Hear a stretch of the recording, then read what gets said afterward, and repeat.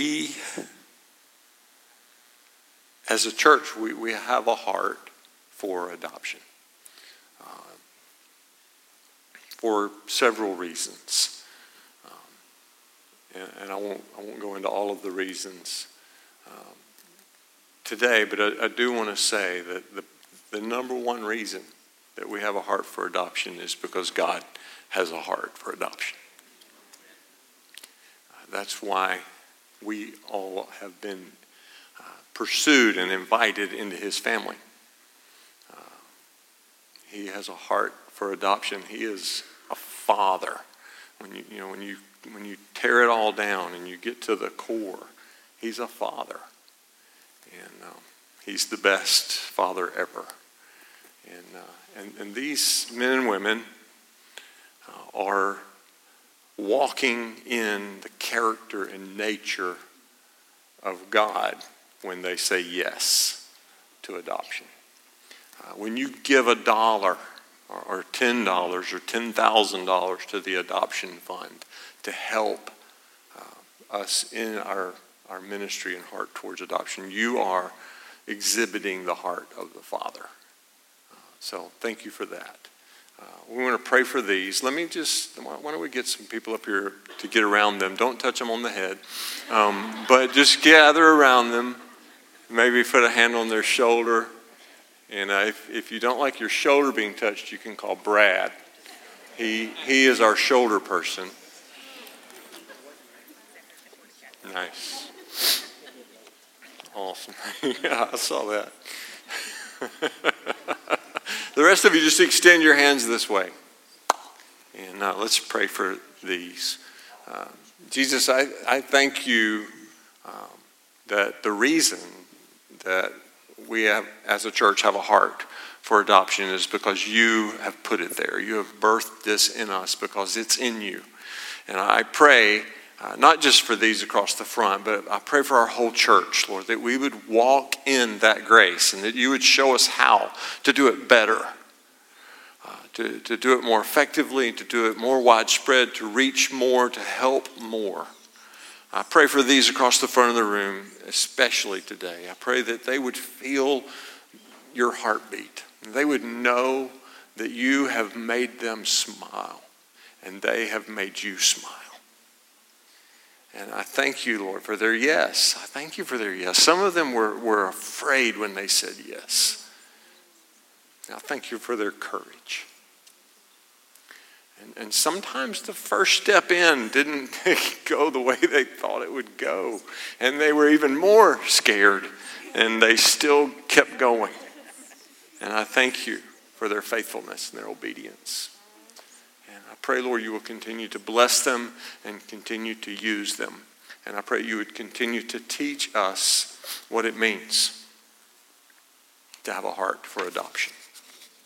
In Jesus' name. Amen.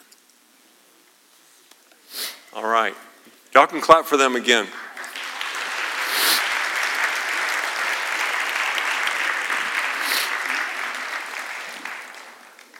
If you don't know, if you're new to Riverstone or you just somehow it slipped past you, we do have an adoption fund at Riverstone, and you can give to that fund, and we use that to help families adopt. We use it to help ministries that are focused on being champions in that arena. And so if you want to do that, you can do that at any time. So today, we're going to talk a little bit about harvest because there's just a natural relationship between adoption and harvest. We are children of God. We have been adopted into his family, and that is our birthright. We have been invited into his family. We've been chosen by him to be his children. It's a pretty amazing thing. It's an incredible thing, actually. We're going to look in a minute at John chapter 4. If you have a Bible, one of the old-fashioned kind that has pages and stuff, you can turn there, stick your finger in there, and hold it for a few minutes. Otherwise, we'll have words on the screen eventually. But let me just kind of lay the groundwork for where we're going today. God has never had to do anything outside of his nature and character. Now think about that for a minute. God has never been forced to act in a way that violated his nature or his character or contradicted his nature or his character. And so what does that mean for us? If God acts according to his nature, if he acts according to his character, if he acts according to his heart, what does that mean for us? So, most of the time in church, people, when they're up here on the stage, they ask a question and you assume, okay, he doesn't want me to answer that. He's going to answer his own question, right? And I will eventually, but since you don't answer questions when people ask them from the stage, I'm going to come down here and I'm going to ask you again. So if God has never been forced to act in a way that contradicts his nature and his character or his heart, what does that mean? What are the implications for you if you're a child of God? Operate the same, he said. That's really, you were so far ahead of me. I'm going to get there eventually, brother.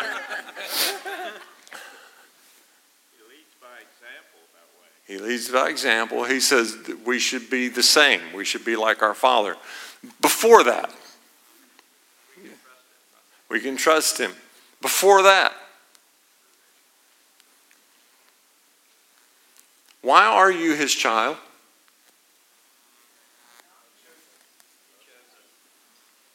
Why? Who said that?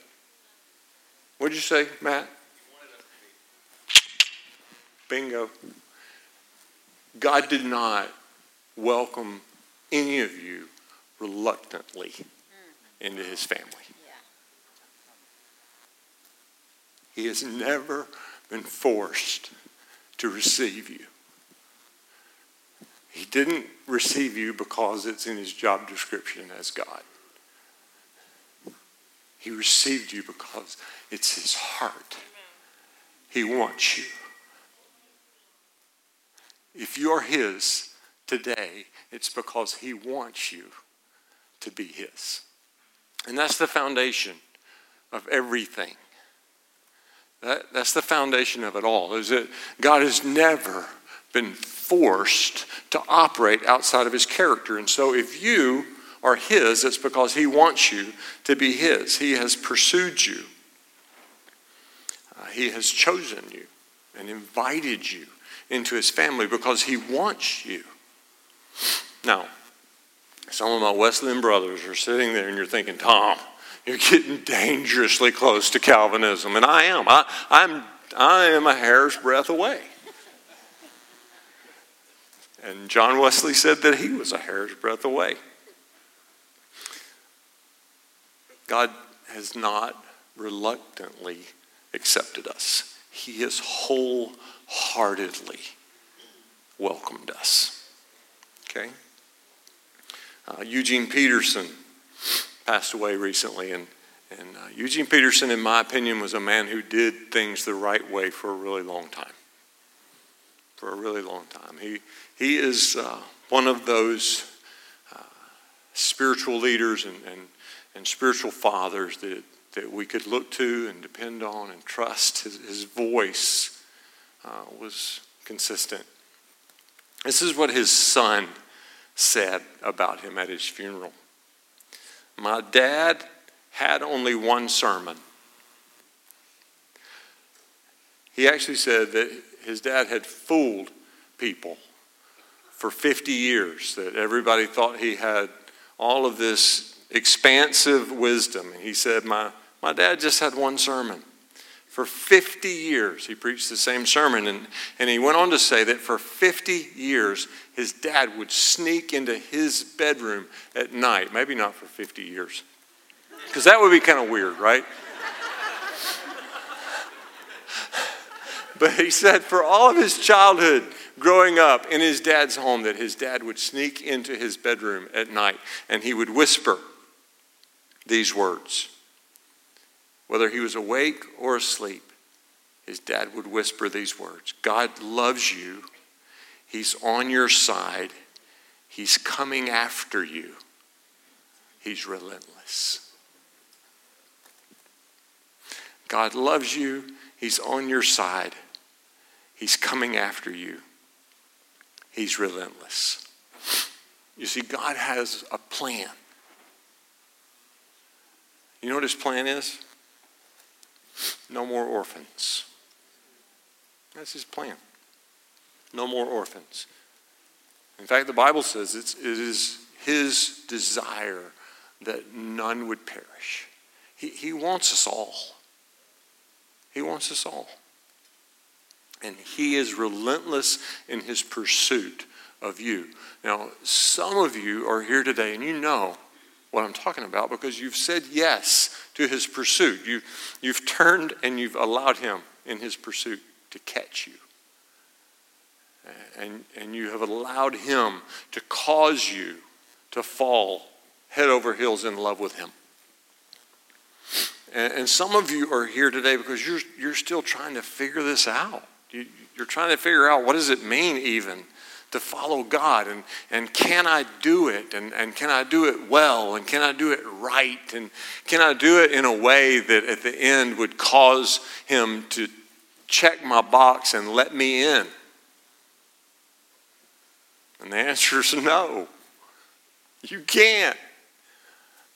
But he can. And that's why it's so important that we understand that his invitation is an invitation of love, and that it has no reluctance in it, because he doesn't say, get it right and I'll let you in. He says, I love you, let me in. See, it's really not even about him letting us in. It's about us letting him in, because what he really wants to do is he wants to come and live in you. He doesn't want you to learn how to live for him. He wants you to allow him to live through you. It's an incredible difference. It may seem subtle, but it's not. It's a big deal. So let's look at John 4. John 4. What verses did I tell y'all? Yeah, 27 to 38. That'll work. Okay, here we go. So let me set this up. So Jesus has been at the well with the woman, the Samaritan woman. His disciples went off to get food and stuff, and he's there, and he has this encounter with the Samaritan woman at the well, and he tells her stuff that just blow her mind, and she runs back and gets a whole town, and that's kind of how the story goes. And then this is what happens after that. Just then his disciples came back. They marveled that he was talking with a woman, but no one said, what do you seek, or why are you talking with her? So the woman left her water jar and went away into town and said to the people, come and see a man who told me all that I've ever done. Can this be the Christ? They went out of the town and were coming to him. Meanwhile, the disciples were urging him, saying, Rabbi, eat. And he said to them, I have food to eat that you don't know about. And the disciples said to one another, did somebody bring him food while we were gone? And that's kind of what they're thinking. And Jesus said to them, my food is to do the will of him who sent me and to accomplish his work. Do you not say, there are yet 4 months, and then comes the harvest? Look, I tell you, lift up your eyes and see that the fields are white for harvest.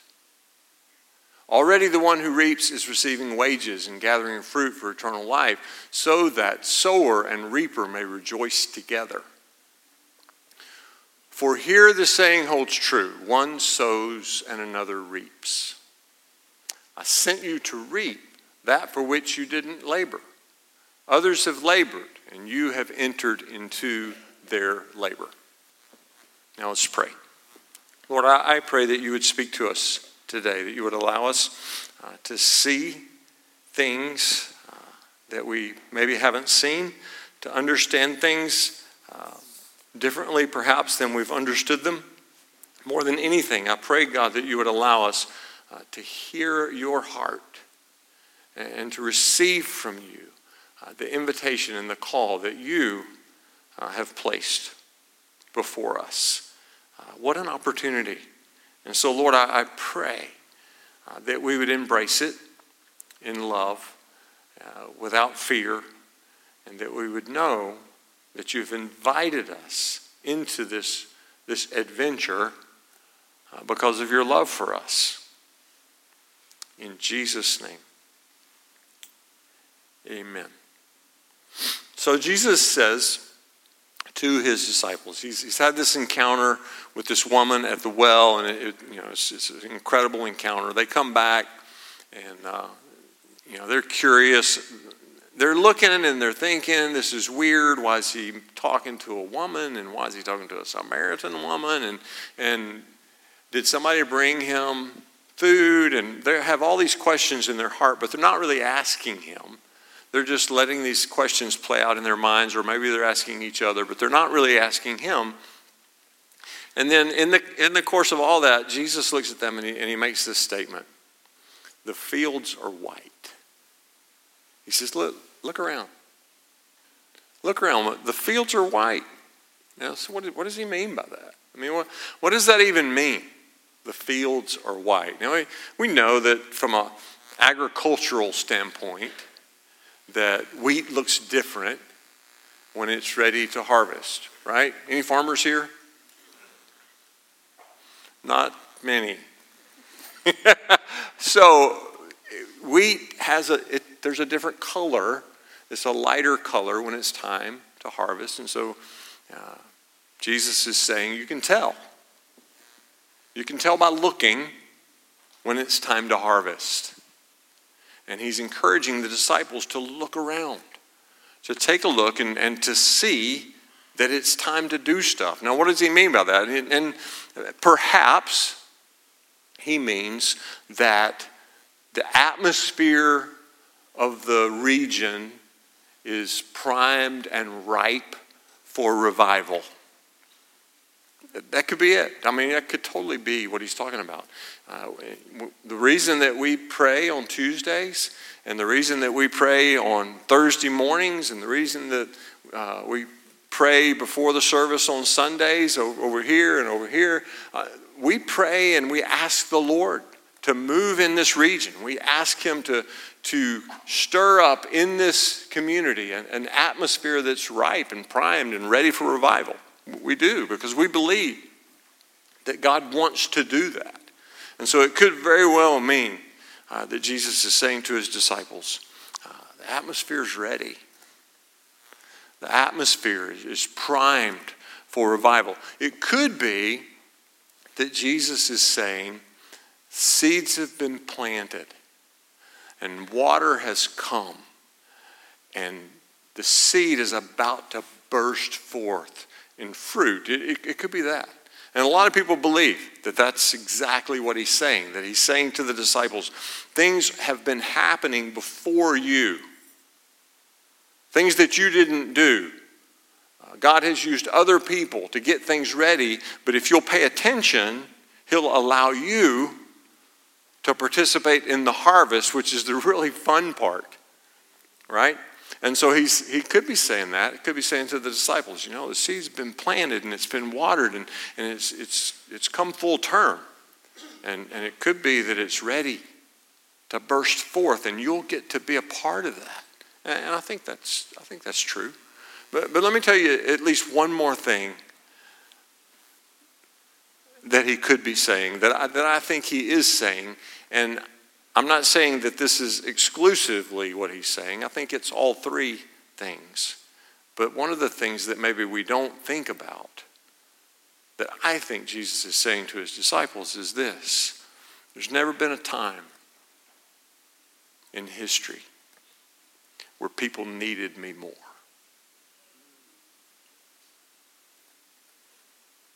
Jesus looks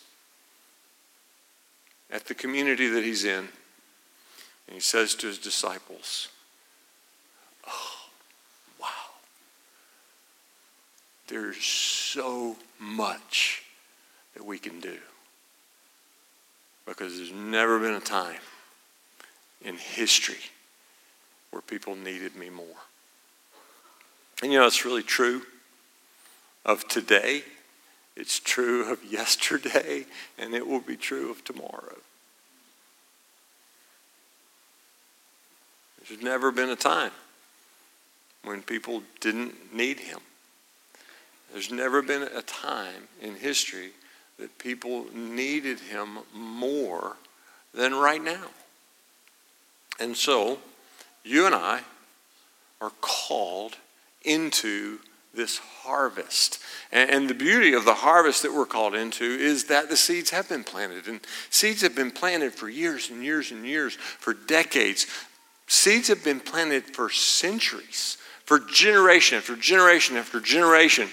Seeds have been planted in families and in communities and in traditions and in churches all over the land and all across the planet, all across the globe. This thing has been progressing. Will there be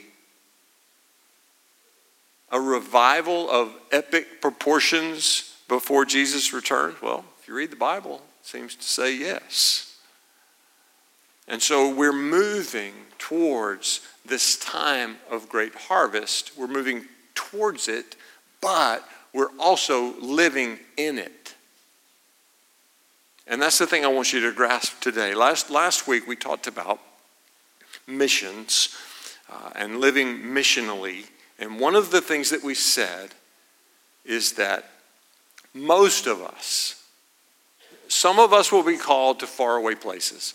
But most of us, and conservatively I would say 95% of us, the calling of God on our life is to go a short distance for a really long time. Some of you will be called to go a long distance for a long time, or a long distance for a short time. But most of us, the call of God, the most predominant call on our life is to go a short distance for a really long time. Here's what's exciting about that. When it comes to harvest, you don't have to go anywhere different than you go every day. And when it comes to harvest, guess what else? You don't have to do anything different than you do every day. You can go to the same places and you can do the same things. But you must go and do differently. Not different, differently. Because we have to learn to go intentionally. Do you think Jesus was surprised by the woman at the well? Do you think Jesus walked up and, oh, there's a woman. Oh my gosh, I never dreamed there'd be a woman. Oh, what am I going to do? Oh, there's a woman. Culturally, I think Jesus was looking. I think he woke up that morning and said, Father, what do you have for me today? And the Lord said, the Father said, you're not going to believe this. But we're gonna talk to a Samaritan woman today. And Jesus went, oh snap. And so when they get there and he's looking around, he goes, well, there she is. He wasn't surprised because he lived so in this divine rhythm of obedience with the heartbeat of his Father that he wasn't surprised when God opened doors. He wasn't surprised when God led him into situations. Even if they were unusual, they didn't surprise him because he expected God the Father to lead him into unusual situations because he lived on purpose. Now, here's where it gets really good for y'all. Get in groups of 4 or 5. If you're with your family, I don't care. You can just gather with your family.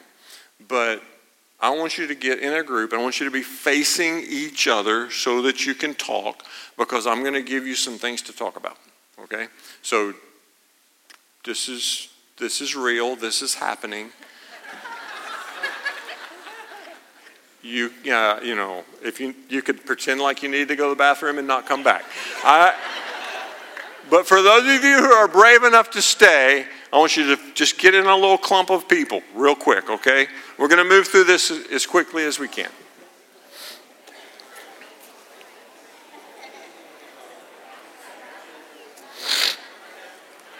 All right. So, as you're getting ready to talk in your group, here's the thing you need to understand. We started with the foundation that God the Father has never had to act in a way that was contrary to his nature. Well, guess what? You do. You do. I'm sorry that you do. You do, I do. Our nature is not to be holy. Our nature is not to be obedient. Our nature is to be sinful and rebellious. That's our nature. Our nature is to be selfish. It's the nature that we were born with. But the good news is, if you've said yes to Jesus, he is renewing your nature. He is giving you his nature. He's putting his nature in you. Now, right now, it's probably true that, at least to some degree, you're in a bit of a fight. You may be in a bit of a fight right now, and it's with me. But you're in this fight of natures because you want the new nature. But, you're so much more comfortable with the old one. And there's this wrestling match. And so we're going to choose today to step away from the old nature and embrace the new nature.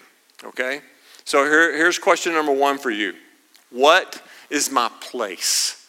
When it comes to the harvest, I just said that most of you, you're already going every day, or at least every week. You're already entering into the place of harvest that God has for you. Do you understand what I'm saying?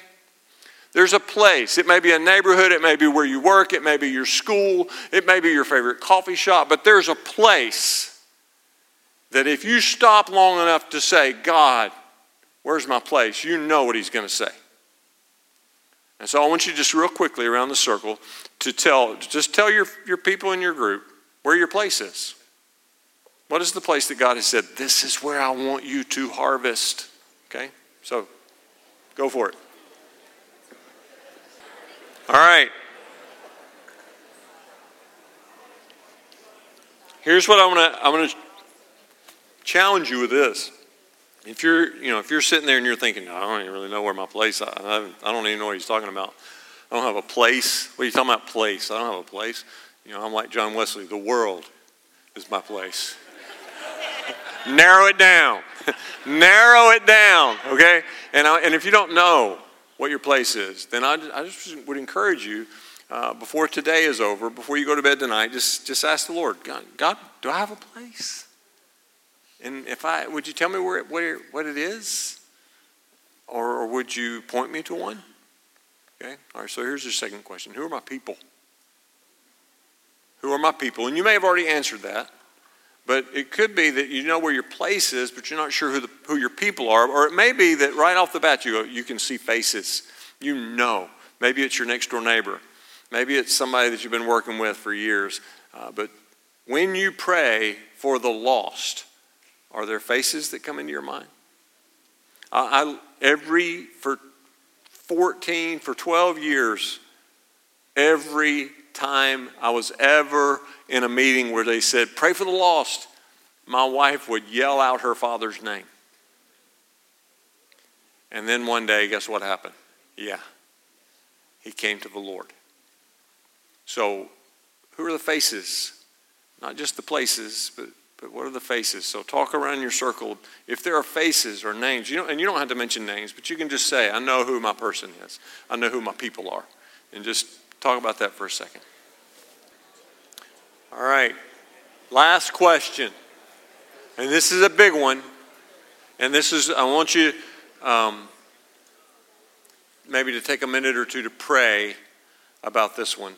And then it may be that while we're having communion and doing some ministry time, you might want to deal with this one as well. So here's your last question. What is my wall? What is my wall? I mean, if you know what your place is and you know who your people are, what are you waiting for? And so sometimes we're nervous, sometimes we're afraid. Maybe sometimes, rejection is just the thing that we don't want to invite. You know what I'm saying? What is it that's holding you back? And I would just encourage you to, if you know what it is, to name it. And if you don't know what it is, ask God to name it, because we got to get rid of these walls so we can enjoy the harvest, right? Okay. So what's your wall? For some of you, your wall has to do with the fact that you never got in a group today. And that's okay.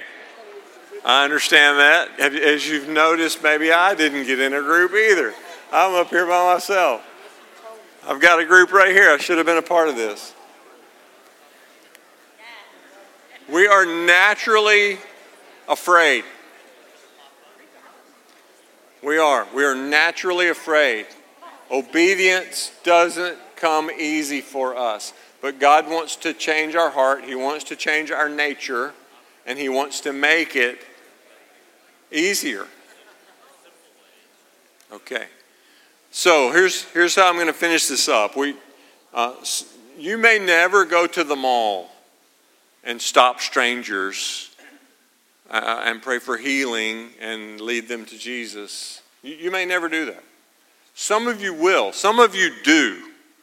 I get text messages from some of you. Some of you guys are just absolute heroes of mine, because you send me videos of people that you've prayed for in the mall and they were healed, and it's just so encouraging. And some of you will never do that, and that's okay. But here's what we all need to do. We need to be better at this. When you wake up in the morning, before you go to your place, before you see your people, when you wake up in the morning every day, just say, God, what do you have for me today? What are we going to do today? How many of you love going on vacation with people who want everything planned out? No. No. I love waking up in the morning. What are we going to do today? Let's have some fun today. Let's be surprised by today. And I think God loves to bless us with surprises. And so every morning when you get up, before you go out to your places to see your people, just ask Him, God, what are we going to do today? What do you have for me today? Do you want me to say something today? It's okay if in the back of your mind you're praying, oh, please, God, don't.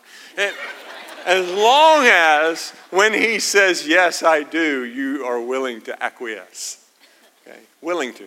I love Mark Niswander's prayer. I'm not willing, but I'm willing for you to make me willing.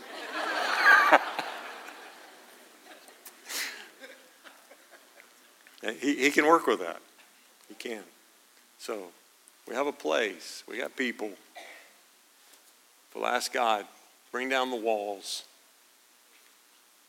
Tell me what to do. We can begin to see harvest. It's not some big, huge event that we have to wait for way off in the distance. It can start today. It's already started. So let's get in on it. All right, it's kind of late, but we got some things we still want to do. And so I want you to hang with me if you can.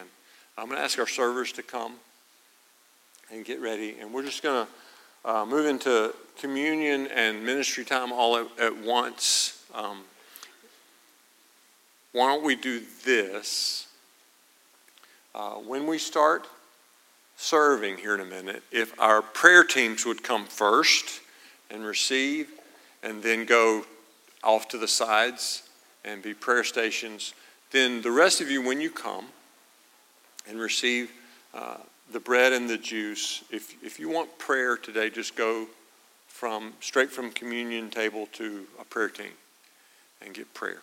And I encourage you specifically to ask the Lord to bring down the walls, show you your people and your places, and stir up in you a heart for the harvest. Okay? Y'all do that? Yeah. Kind of do this. Yes. Okay, perfect. Okay, we're getting close. Why don't we do this? Why don't you stand as we get ready? Can you guys throw the Apostles' Creed up on the screen? And let's start with that. Here we go. I believe in God the Father Almighty, maker of heaven and earth, and in Jesus Christ, his only Son, our Lord, who was conceived by the Holy Ghost, born of the Virgin Mary, suffered under Pontius Pilate, was crucified, dead, and buried. The third day he rose again from the dead. He ascended into heaven and sitteth on the right hand of God the Father Almighty. From thence he shall come to judge the quick and the dead. I believe in the Holy Ghost, the Holy Church, the communion of saints, the forgiveness of sins, the resurrection of the body, and the life everlasting. Amen. As you come today, this is the Lord's table. You are welcome here. He does not receive you to his table reluctantly. He wants you to come and receive from him. If you know him, come and receive grace to love him more deeply. If you have never said yes to him but want to say yes to him, come to his table and meet him here. The grace of God is available at his table for you, for the forgiveness of your sins. Come to this table and leave never the same again.